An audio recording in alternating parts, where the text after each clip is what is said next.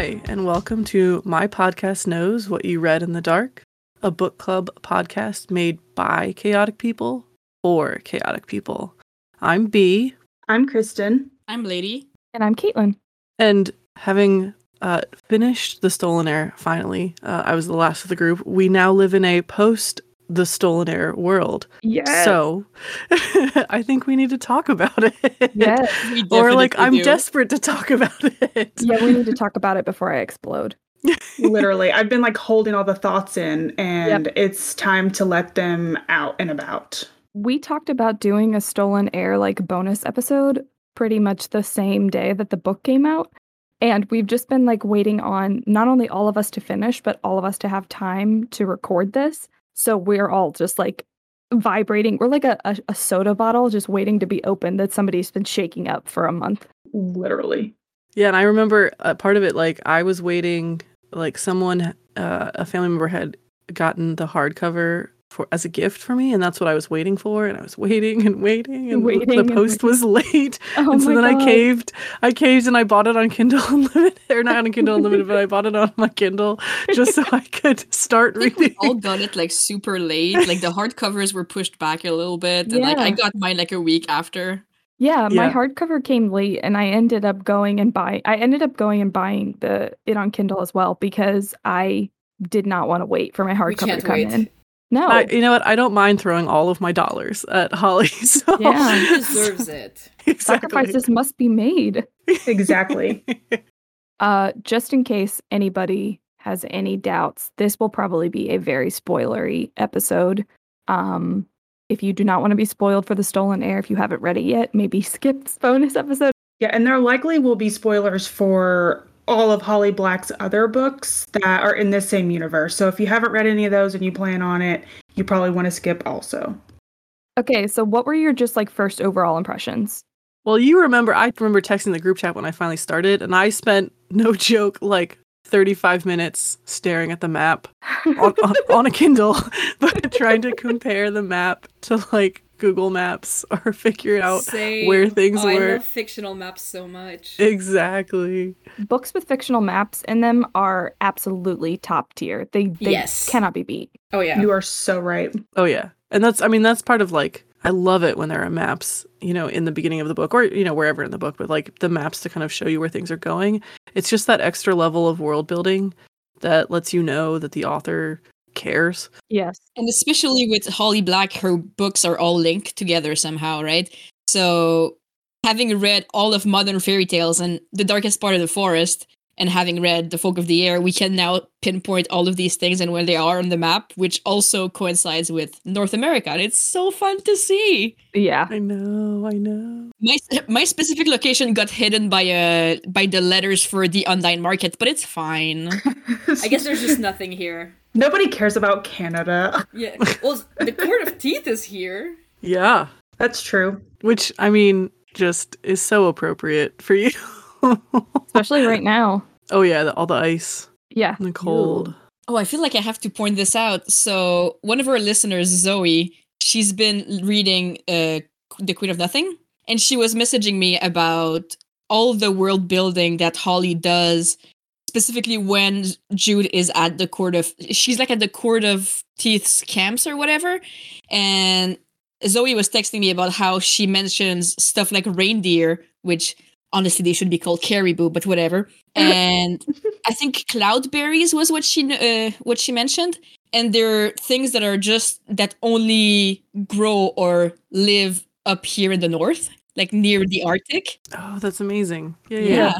So just like little hints about where things are, even when they're not relevant to the specific book. Yeah. I noticed that in this book, in The Stolen Heir, when especially discussion with the Court of Moths. And so literally like another thing I ended up looking up was some of the like flora and fauna mentioned, being like, man, where do these palms show up? Like I want to make sure like which states really can sustain, saw palmettos and such. It's fine. We knew I was going to do this. Yeah, and like me and Zoe as like wildlife people would immediately go to the, oh my god, the reindeer, oh my god, the cloudberries. Yes. I like that because I know you, like Zoe had mentioned, putting the book down. So I hope those little details just kind of added to sticking with it. I will say, like, my first impression was like, I think I made this kind of clear in Discord and stuff, but I was like optimistic, but also not optimistic going into this book because I was under the impression that it probably wasn't going to live up to the Folk of the Air for me because it just sits on this high pedestal, right? Like it's what got me back into reading everything. And I was kind of surprised at how quickly that idea left me. Like, yeah, I was so glad I was wrong. Yeah, I mean, and it was soon. It wasn't like it took me, halfway through to get back in and to be like completely sucked in. It was immediately. I was like, I feel like I'm back in this world and it's awesome and it lives up. Like the characters just grab you immediately. They do, yeah. And I think part of it helps that you kind of already Oak, but you don't really because he was a kid. And so, but even all these new characters, they have just as much personality as all of the ones from the other books. Yes. I mean, and that's, so for me, the very first thing getting into it, when you're, following Surin, Holly has changelings in in each of her series. In Modern Fairy Tales, there's one in, there's a changeling in The Darkest Part of the Forest. There's reference to the changelings happening in the Folk of the Air. And, Jude and Taryn represent like a perversion of kind of changeling, especially kind of maybe like an anti-changeling. Exactly, like an anti-changeling. And so for me, I think that was part of the, there's this whole element throughout the whole book. I mean, Surin is not human. And so it's always hard, I think, sometimes when you're reading certain fiction to identify with the non-human aspects of characters sometimes, especially like the emotional part of things. But that even from the get-go, and even I think the very first or second chapter, I mean, just the amount of the humanizing elements of Surin in the fact that like what she relates to her memories of being a changeling child and like how that happened and what happened. And then, I mean, let's be honest, like the rejection, and she just becomes this rejected baby. And I'm like, oh, come here, broken child. You just want to like cuddle her in your arms. Let me add you to my broken child collection. You'll have lots of friends here. Misfit toys. Here you go. Yep, exactly. In a way, she's kind of the opposite of Jude, where Jude does not remember the mortal realm at all. Yeah. Like, or if she does, it's just like tiny little things. She doesn't like associate with that world at all. Whereas for Surin, basically she had these two people who are her parents who just came up to her randomly and just went like, no, actually, you're a monster. You're not human. These people are not your parents. And even worse, like they made her parents act as if they didn't love her anymore. Yeah. Oh, that hurts so much. One minute she's human and the next she's like suddenly a monster and she has to like come to grasp like that reality. Well, I think it's a really good contrast between like Surin and Jude because Jude like so desperately wants to be that monster. Like she is idolized, like I don't want to say idolized because that's not really the right way, but for lack of a better word, she's like idolized this mentality that the folk have and she wants to be like accepted in this world and survive. So she has kind of put into her mind that the best way to do that is to become more and more like them. And Surin wants the exact opposite of like, I don't want to be this person. I want to go back to my mortal family. I want to go back to the people that cared about me. And like, it's such an interesting contrast because on paper, they kind of seem very similar. You know, they have very like similar unhinged traits and are very much like each other. But then you get into the thing of like, what are really their core motivations? And they're completely different. I think it's kind of like you said, like Jude romanticizes the folk where Surin despises them. Like it all comes down to, and I think it shows a lot too about just how like Jude was raised. I mean, people want to talk about like Matic and all of them, but I mean, even though she had like a quote unquote tough time, he loved her. In his way, he loved her. Yeah, he loved her and like he raised her in, I mean, we can go on and on about it, but in a good enough way to where she felt at home there, despite not having who she thought were her parents. Whereas Surin, she had a loving family only to be told it wasn't real, and she had to go with those parents who are not good people and who don't really love her. Right. Yeah. And so I think it really shows up as well in like Surin's magic. So not just the curse breaking, but her issues with the glamour. Like the fact that like the way that her glamour is taken off when she's kind of re-kidnapped back by her actual parents is so traumatizing. Like just the trauma through it, you know, where her entire world is like turned on its head and she's completely rejected by her parents. And so she, like, you know, whether intentionally or not, or it's just kind of like blocked mentally or whatever it is, but like she can't do that glamour.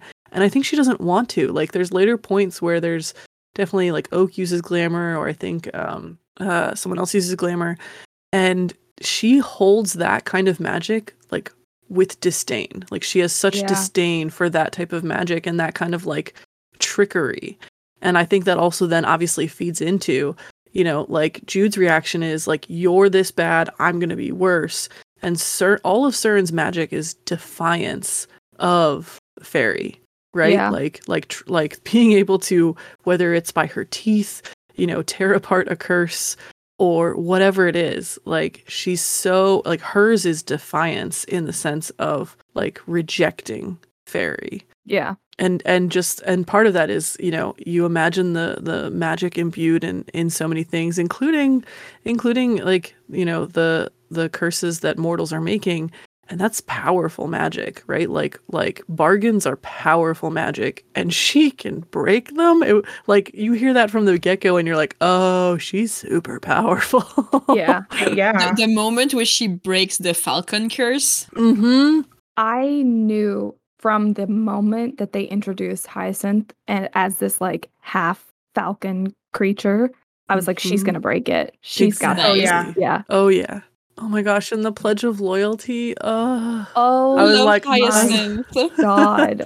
I was like, ooh, girl, you're gonna have a little army. You're gonna have one. Yes. Some of them are not going to be very happy to be there, but They're going to be there on the front lines. They're gonna be there. So do we want to get into like our little talking points and go through those and see what stems? The most important talking point. Oak is hot. Oh, what the fuck? Why is he so hot? Holly Black. Holly Black had no right to make him this hot. I am normally not about hooves kind of thing, and it was just like, nope, doesn't matter. I was just like, dang. Honestly, though, and this is also like super judgment on me, like when they're in the Court of Moths and he does the blank stare, like murder, and God. he's like doing this dance, this murder dance, and I'm like, holy shit. Listen, when he smiles with blood in his teeth, I was like feral. Oh my God. Yeah. The whole thing with like, I can't remember, is it a troll? Hold on, I've got it highlighted. I'm pulling it. I did too. I'm pretty sure it's an ogre. Yeah, ogre or giant or something. Maybe, yeah. It's an ogre. I got it. When he asks him to hit him again, I was lost. I was thirsting. My little note on that paragraph says, oh no, ... I want him so bad. Mine just says sexy in all caps. He grew up so fucked up. I love it. It's amazing. It's so hot of him. Well, and especially you remember in Queen of Nothing, right? Beginning of Queen of Nothing, like Jude is exiled, and she makes this reference about training Oak, you know, and like he hates it. He's like, why do I have to do this? And I don't want it. And you imagine like 7-year-old Oak just being like, oh, this stinks. And I just want to, like, why can't we just play with sticks and make it fun? Every 7-year-old you've ever met, you know? Exactly. Reading all of that and like hearing about the training. And I didn't actually think of Madoc in the sense of training him, even though I knew that was possible. But I just remembered those lines from the Queen of Nothing of Jude, like stepping in and training Oak. And you're like, oh, he kept training. Oh. Yeah.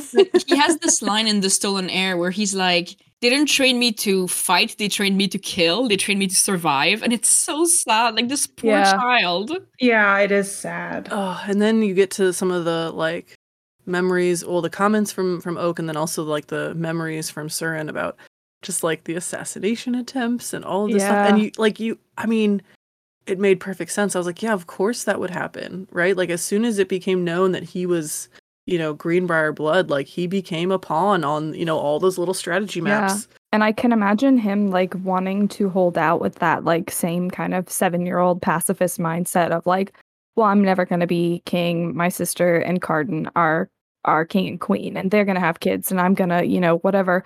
But then getting to this state of people not accepting that in the way that he wants them to, like in his child mind, it makes sense. It makes perfect logical sense, and people should just leave him alone. But that's not how any of this works. So it ends up that he becomes this target and has to completely like change his mindset in order to survive, or, he risks literally dying. And I think that really is like the whole, like she mentions how he has this blank stare. I was like, he's compartmentalized this. Oh yeah. Right? Oh, like yeah, absolutely. he wants to be the happy, like joking, like little boy. Although I remember, there was that line where we have confirmation that Oak knew he was glamoring Jude to hit herself. Yes. And I was like, you little shit. Yeah.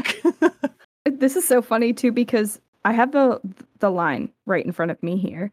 And it's really funny that Oak, like, says that, I glamored my mortal sister, I made her hit herself. And then Surin thinks, I wonder which sister he'd glamored. I hope not the one who sat on the throne now, his life in her hands. Girl.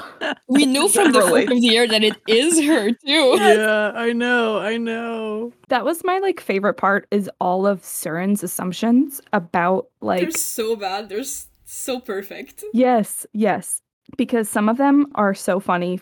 Going into this one, seeing all of these little snippets of information that like Surin either misunderstands or only has part of was so great. Because you, as someone who is coming in from reading The Folk of the Air, you're going to see all of this stuff and know like some of her opinions are complete and total bullshit because you've seen these characters in action. You know what they can do. Unreliable narration at its finest. And it's amazing. Perfect irony. Like it's actual irony. And I love that. The part where she's like talking about how Carden clearly like would plot to kill Oak or something. Yes. And you're just like, this man would never do that. He does not have he doesn't have the ambition to do that. He's kind of just there because his wife is there. Yes. Well, then you have that, which is the polar opposite of Surin said that she'd heard a rumor that Carden pulled the wings off of a fairy because they wouldn't bow, which is completely true. But she's like, oh, well, that's just insane. Yes. It's amazing. That really happened. That was my favorite Jordan-centric line, was that specific one about the fairy thing, because like, I think it's Tiernan says it as like a way to dismiss Hyacinth's reservations about Jude and Carden. He's like, oh, he heard horrible rumors about the king. He heard that he pulled somebody's wings off for not bowing to him. And I'm sitting here like, bro, he did. Bro. I saw it. I was there.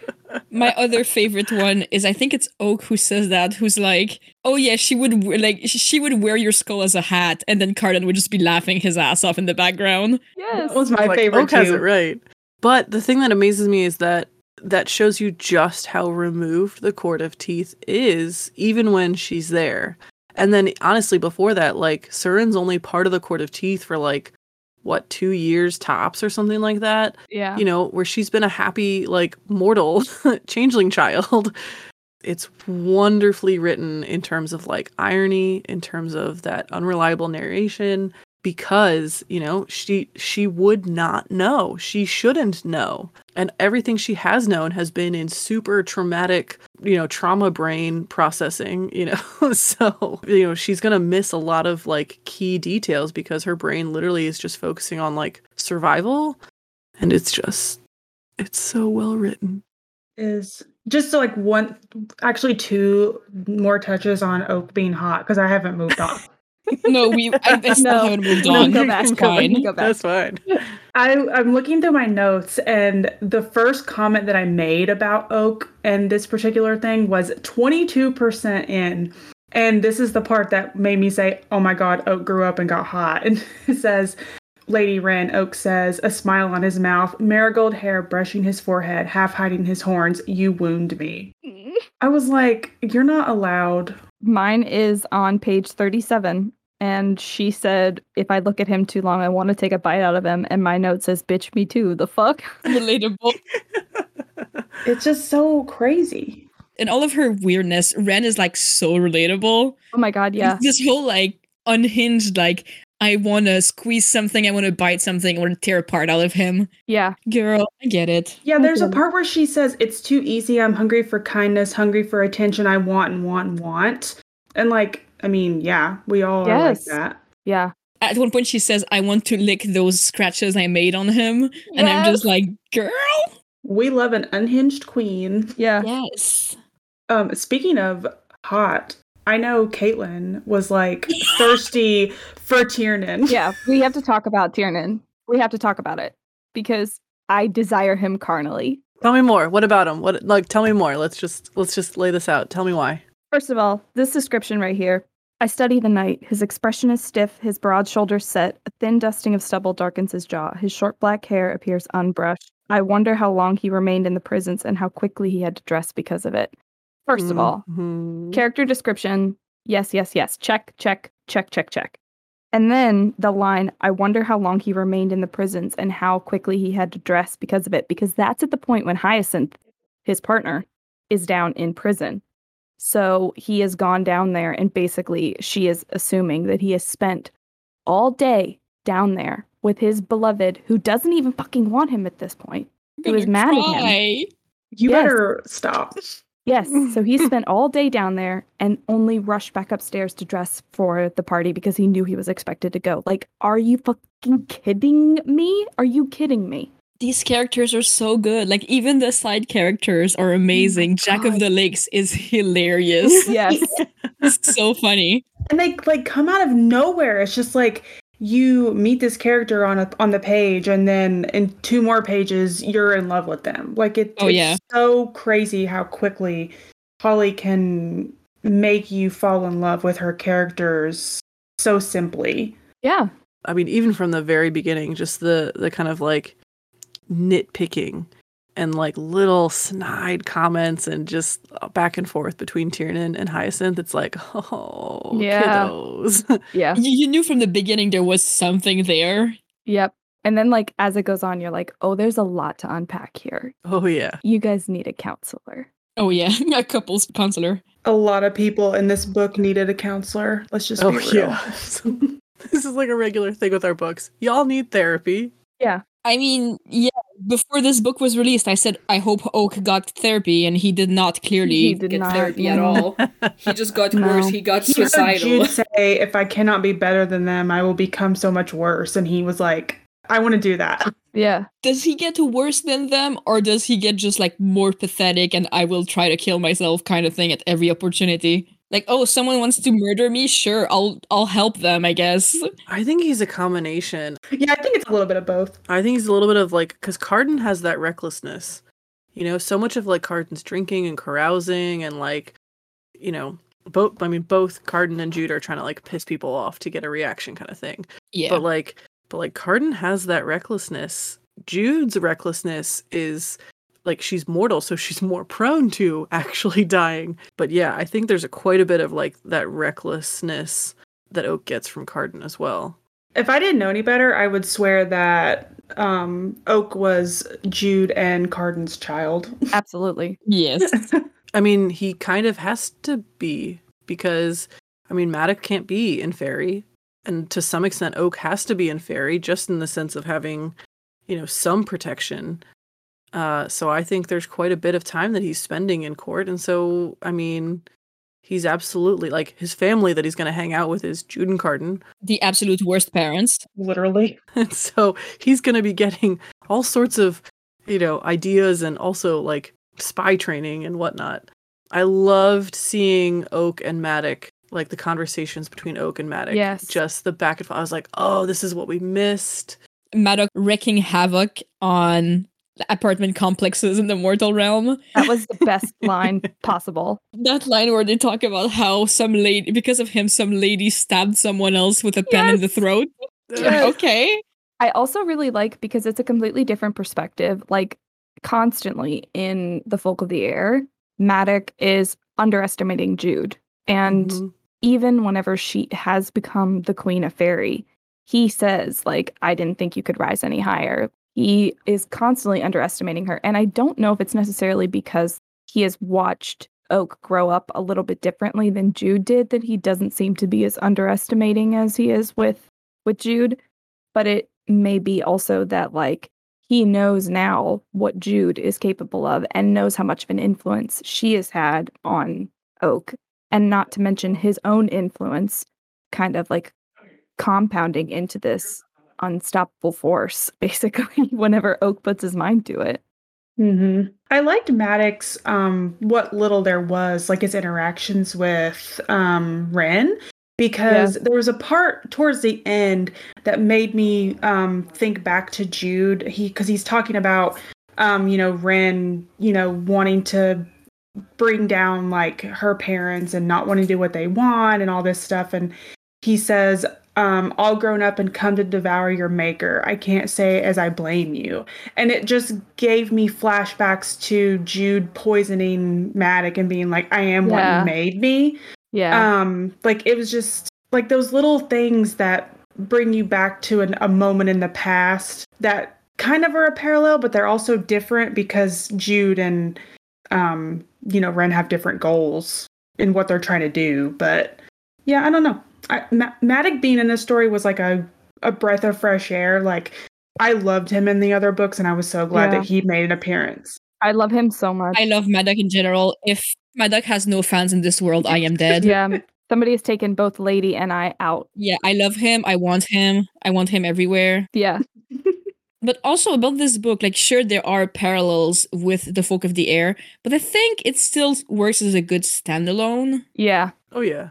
I don't think you would necessarily, if you hadn't read The Folk of the Air, I don't think you would necessarily miss much. You might be a little confused at some of the references. It might not be your favorite book ever. Yes, but you could definitely read this without having the background. Because as far as, somebody coming into this book with no knowledge of The Folk of the Air is concerned, all of this information that Ren is giving is enough background, at least from her perspective, on Jude and Cardan and the High Court, and all of the information that we have coming in from the Folk of the Air is like, the correct information, but it doesn't necessarily mean that like it makes this book more enjoyable. Yeah. Right. I went into this book not wanting Jude and Cardan to be very much into it, and I'm very happy with the outcome where they are into it, and the like little snippets that you get from them and their life are still enjoyable, but it doesn't change in any way the canon of their story, which I really appreciate, because I did not want them to be like a big part of this book. And I know they're going to be probably a little bit more into the next one, obviously, but well, and I was so worried about hearing, the like stereotypical epilogue versions. And I am of the camp where, and we kind of talked about it as well, but I was like, I didn't want a Jordan pregnancy just to have one, and I didn't want, like some happily ever after. I was like, we are in fairy, we have a mortal queen, and this like fell into it ass backwards prince who became king. There's not going to be any like calm, easygoing reign, in this time span. In a way, it makes sense that, Oak thinks that they're holding out on having kids because he's there. But in a way, it makes sense that I don't think they're waiting for him to get the crown. I think they just don't really know what to do because, obviously they wouldn't want to give this responsibility. I don't think Jude wants to get this responsibility onto Oak, necessarily, seeing how many people are trying to kill them all the time. Right. Especially like, at this point, she's been on the throne for, like a decade? So, she's more well acquainted now with how it's going to be if and when Oak is High King. So she's probably like even more so not wanting him to take this role. I feel like it's a hard choice that it's good that they didn't, like that the Ollie Black didn't include that straight up in the first book. Like, it's a hard choice for them to have kids when they know they're getting like threats to their lives all the time and like people threatening to kill Oak as well. Like, why would Jude want to put Oak on the throne if he's still her brother that she loves? If you know that he's, first of all, he might not be ready for it, but also like she's kind of that kind of person who would rather put herself into harm's way rather than put a loved one into harm's way. So why would she give the throne to Oak? Absolutely. I also agree that like I'm really glad that there was like I absolutely loved all of the little insights because most of the insights that we got into Jordan was stuff we already knew. Like Oak saying, the folk love Carden and they're terrified of my sister. Like we already knew all of that. Yeah, we didn't need him to say it. No, we already knew that. Carden himself is terrified, so Yes. Like we didn't get any new information that like was groundbreaking or changed their story in any way, which is one good from the perspective of like I didn't want that canon to change behind my back. I did not want it to be retconned into changing and like have a in the intermittent years Holly just be like, "Oh, just kidding. They do this, this, and this now," you know? But also I like that it is Oak and Surin's story through and through. Like we're not getting Jordan 2.0 just because Holly could have written it and we would have all loved it because everybody loves the Folk of the Air so much and it became so popular. Not only getting popular on like Book Talk, but I've seen people everywhere talking about this book. there are people who act like The Folk of the Air was Holly Black's either her first works or like her first popular work, which is not the case at all. No. Like this woman has been writing books for 20 years, maybe more. Yeah. And she knows how to write a good story. And people who were afraid, like, I don't know, I was never afraid that this book was going to be bad. No. I was afraid that fandom culture would influence how this book turns out. Yes. Mm-hmm. Yeah. What I was afraid of, and I was also afraid of, I knew Holly could tell a good story, but I didn't know how it was going to be as far as like maintaining the story that she already had. So like we've kind of talked about like, we didn't want her to change the canon behind our backs and blah, blah, blah. That's what I was afraid of. Like I was afraid that I was going to jump into the Stolen Heir and everything I thought I knew about Jude and Carden was going to be false. They have like a litter of 6 little sextuplets where they all have little tails. Yeah. So like, which I mean, no. No. I mean, cute. Thanks, but no. It'd be cute fan art. I don't want that like in reality. So I was very happy to know that that's not what happened. And then, like we've already said before, like just the story on its own was like completely like it didn't need Jude and Carden to be successful. Like it wasn't built on the backs of them. It existed on its own. Yeah. Which was really These characters awesome. are great. They just are. by themselves. Yeah. I love them just as much as I love Jude and Carden and Taryn and all of them. Like they're just as good and in some ways just as flawed. Yeah, right.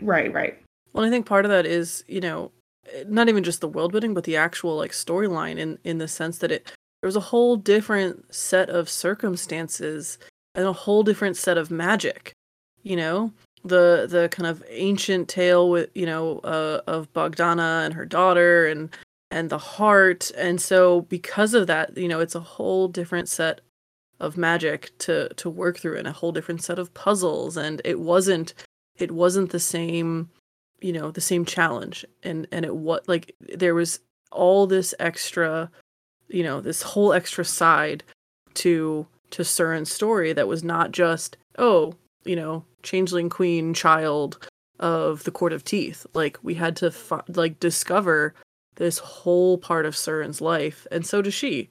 And so it's not just her as the stolen child and her like human family. It's not just the like issue, the very terrible relationship with her mom, who she can't even call mom. She has to call Lady Nor, because it's not her mom. But yeah, like I think part of it is also just because there was this whole different set of magic, and also just a whole different set of relationships. Not to like make everyone cry again, but like the phone call in the bus stop. Not the phone call. You can't bring that up. I did. I had to. Just in terms of like, again, like this whole other element of family, this whole other element of magic.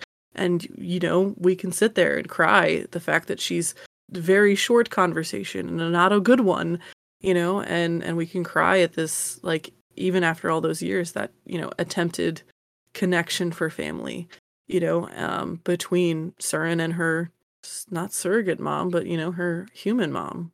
Her Mhm. unmother. I think it's like really interesting because I saw a couple people talking about how much they thought that, Surin was just this like repeat of Jude and being like feral, Absolutely and not. absolutely not.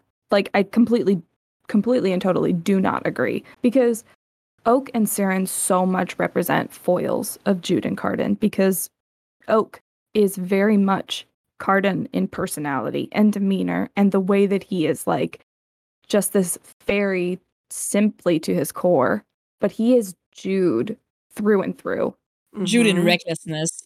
Yes, Mhm. he is reckless. The way that he attacks a problem, literally attacking it first and considering it later, like he is so much like her and so much this like combination of the two of them. And then you have Surin on the other side, who is very much like someone who wants to be accepted by the people that she was given to. She wants to be accepted by the humans and wants to live in that world. And she is also this like very much a foil of the two of them because she is Jude, but the opposite. Like she doesn't want to be accepted by fairies. She doesn't want to fit in there. She wants to go back to her human life and her human family. But then she also has this like kind of feralness that is very much like Jude at the same time. I thought that they were great, like to be these very distinctive standalone characters outside of Jude and Cardan. Well, and honestly, I identified a lot of Ren like with Cardan. The abandonment, Yeah, the yeah. reluctant monarch, the Being abused. yeah, but like and learning far too quickly that like the older fairies, right, have a one-upping on you, right? Remembering like Surin and like not understanding magic at all and magic like stripping her from her human family, and Cardan not understanding political, machinations and getting in trouble, Dane getting him in trouble in terms of the arrow, like they both have these they both have abandonment, they both have the, being forced to wear a crown in one way or another, and having to like come to terms with that and to reckon with it and having to adapt.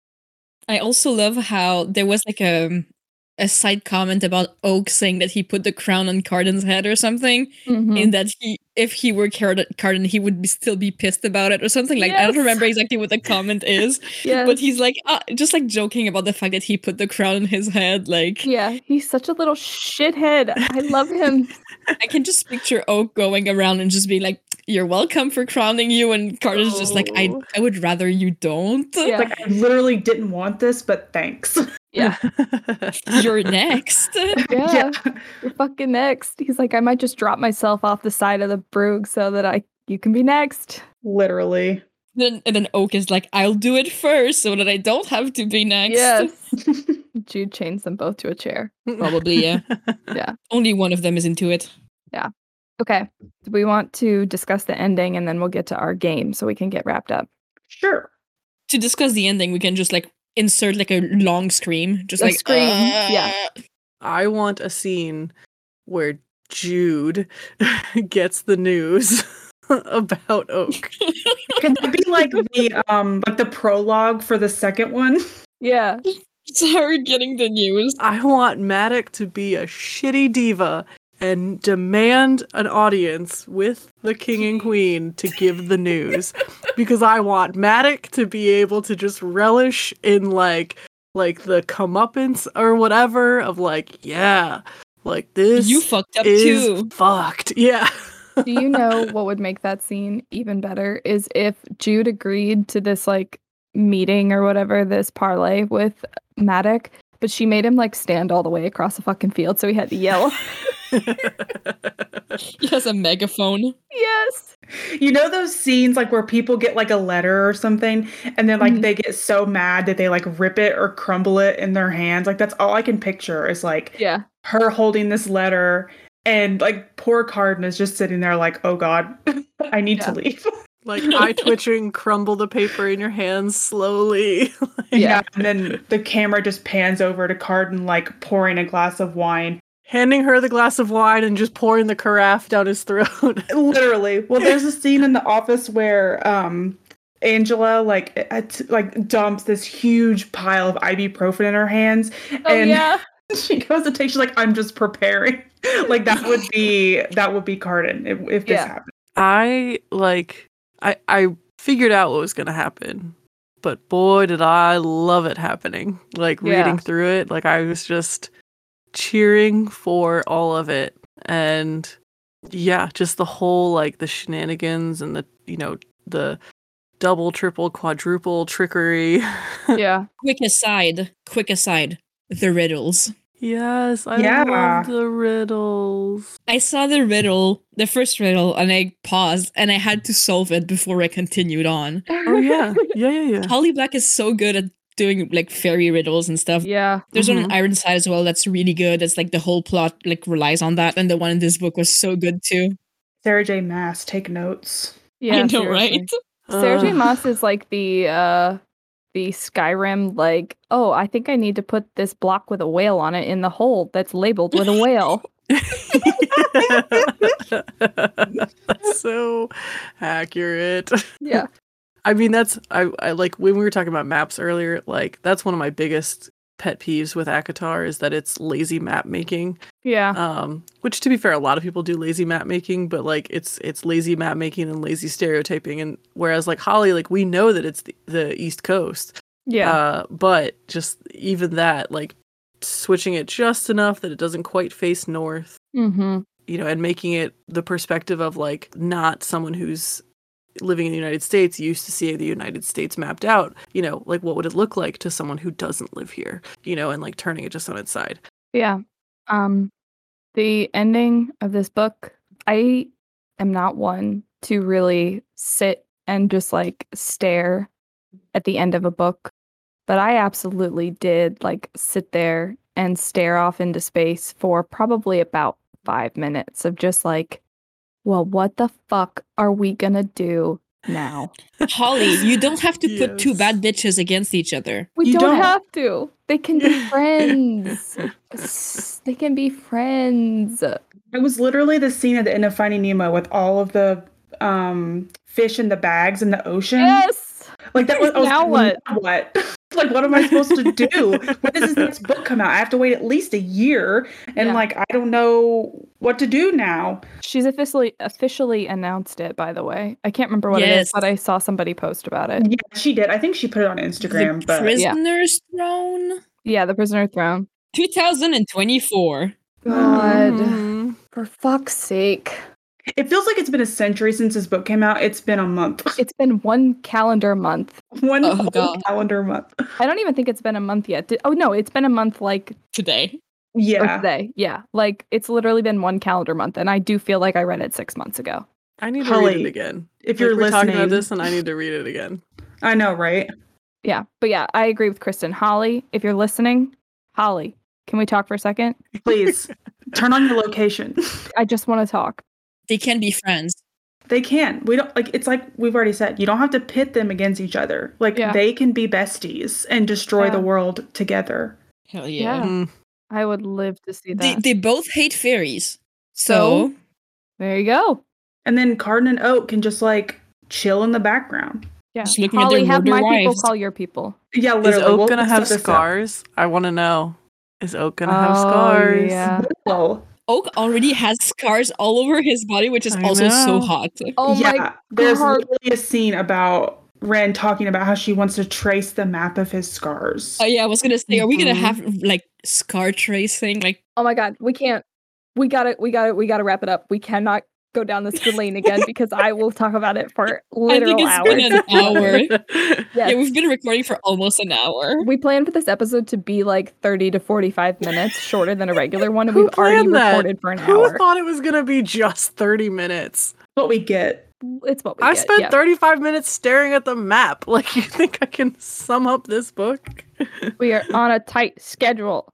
Ugh. Okay, are we gonna play our game? Yeah, let's play this game so we can be free, and then we can just talk without the recording. We don't thank you guys for listening, but we won't need you here for this next part. All right. So I think that we should play Fuck, Marry, Kill with the characters of both the Folk of the Air and the Stolen Heir.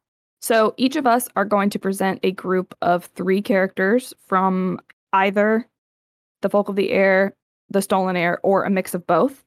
And we're going to present them to the others and let them tell us whether they would fuck, marry, or kill those characters.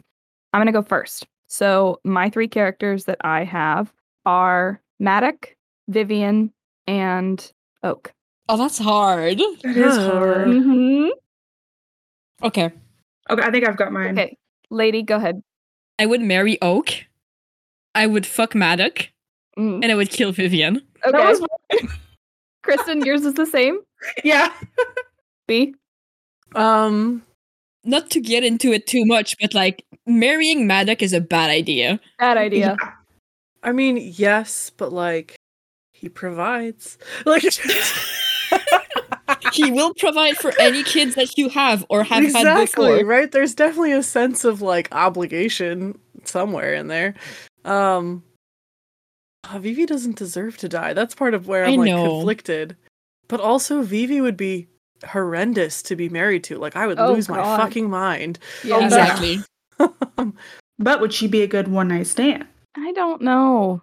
You got to think about these things. I just heard Maddox and thought, well, I know that one. Yeah, I mean, Yeah, same, yeah. yeah. Just Daddy Maddox, yeah. yeah. B, who are you fucking? Oh. Yeah, I'd probably do the same. Marry Oak, fuck Maddox, kill Vivi, even though she doesn't deserve it. Yeah, that was mine too. I can't believe we're all the same on this one. Yes, we're all in agreement on this one. So it would be marry Oak, fuck Maddox, and kill Vivian. Sorry, Vivian. All right, lady, you want to go next with yours? Sure. Mine is Taryn, Nicasia, and the Bomb. Oh. Yeah, I got mine.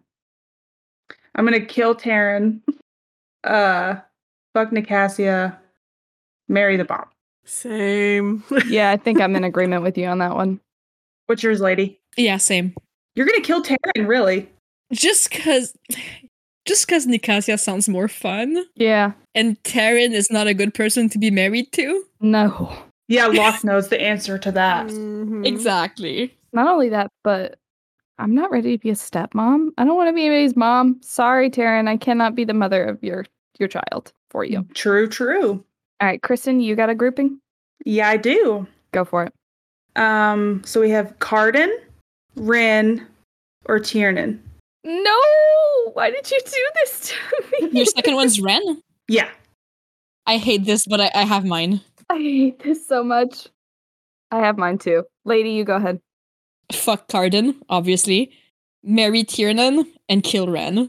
I hate that I have to do it, but Yeah. Mine is the opposite. Mine's marry Carden, fuck Tiernan, and kill Ren. we love you, Ren. We love you. We love you. But I'm just sorry you don't stack up in this grouping. I'm sorry you don't have a tail. Yeah, I'm sorry. I wanted it to be a challenge. Yeah. B? I had more of like choosing your side characters. But Tiernan, Hyacinth, and Jack of the Lakes. Oh, This is a good one. this is a good one. Fuck Tiernan, marry Hyacinth, and kill Jack of the Lake. That was mine. Yep. I was Yeah. kind of holding out the lady that you might fuck Jack of the Lakes just because No, shenanigans. no, he's too much of a no. Yeah, I'm in agreement. See, I thought Caitlin would pick Jack of the Lakes too because her chaoticness. Yeah, but no. We all know that Tiernan has my heart. Always I mean, and it's forever. not even a fair thing because you know that it's just going to be an open marriage with like a throuple with Tiernan and Exactly, you Hyacinth. get both. Exactly, yeah. To end this episode, I was thinking we could all have everyone's favorite quote. Does everyone have a favorite quote from this book? I don't. I think I've got one. Let me pull up my. When you said notes. favorite quote, I immediately went to my favorite quote from The Folk of the Air, and I was like, yeah, baby, I got that locked and loaded. But no, this book, I gotta look. Give me a minute. I have mine. Sometimes life gives you the terrible gift of our own wishes come true. Ooh, that's a good one. Yeah. My favorite quote from the book that I highlighted and then like circled is, "It is hard to explain the savagery of hope. Oh, that's so good. That's from Good. page 40. Yeah, It's so early on. Yeah. I've got mine. Okay. So mine is at the very end. It's on page 323. And it's, my greatest weakness has always been my desire for love. It is a yawning chasm within me, and the more I reach for it, the more I'm easily tricked. That's a good one. Good. I don't have one. You just like the whole book. I know. An honorable mention is "It is my curse to adore cruel women." Yes. Yeah. We just end on this. Yeah. Okay, one of my favorite quotes, I mean, I can't find like a really, really good, meaningful one, but let me try and find. Oh, okay. So stop waiting. And it's the line about like sink those pretty little teeth into something when Maddox like egging her on. And I'm like, Madoc. yes. Love that. So normally this is where we would list the books that we discussed this episode, but as you're probably aware, we only talked about Holly Black books. So I don't think there's much of a need for us to do that. Because this is a bonus episode, we don't know when it is coming out, so we don't know when our next one will be. It could be, that this episode comes out next week, and it could come out in 6 months. So we'll never know. But we want to thank you all so much for listening. And if you have anything that you would like to submit or any questions that you want to ask about The Stolen Heir or other books, our email is redinthedarkpod@gmail.com. And you can find us on social media at redinthedarkpod. We also have a book club. You can find us at Worn Page Library on Instagram and Tumblr, which will have details on how to join our Discord. Keep reading, and we'll see y'all next time. Bye. Hey. Bye. Bye.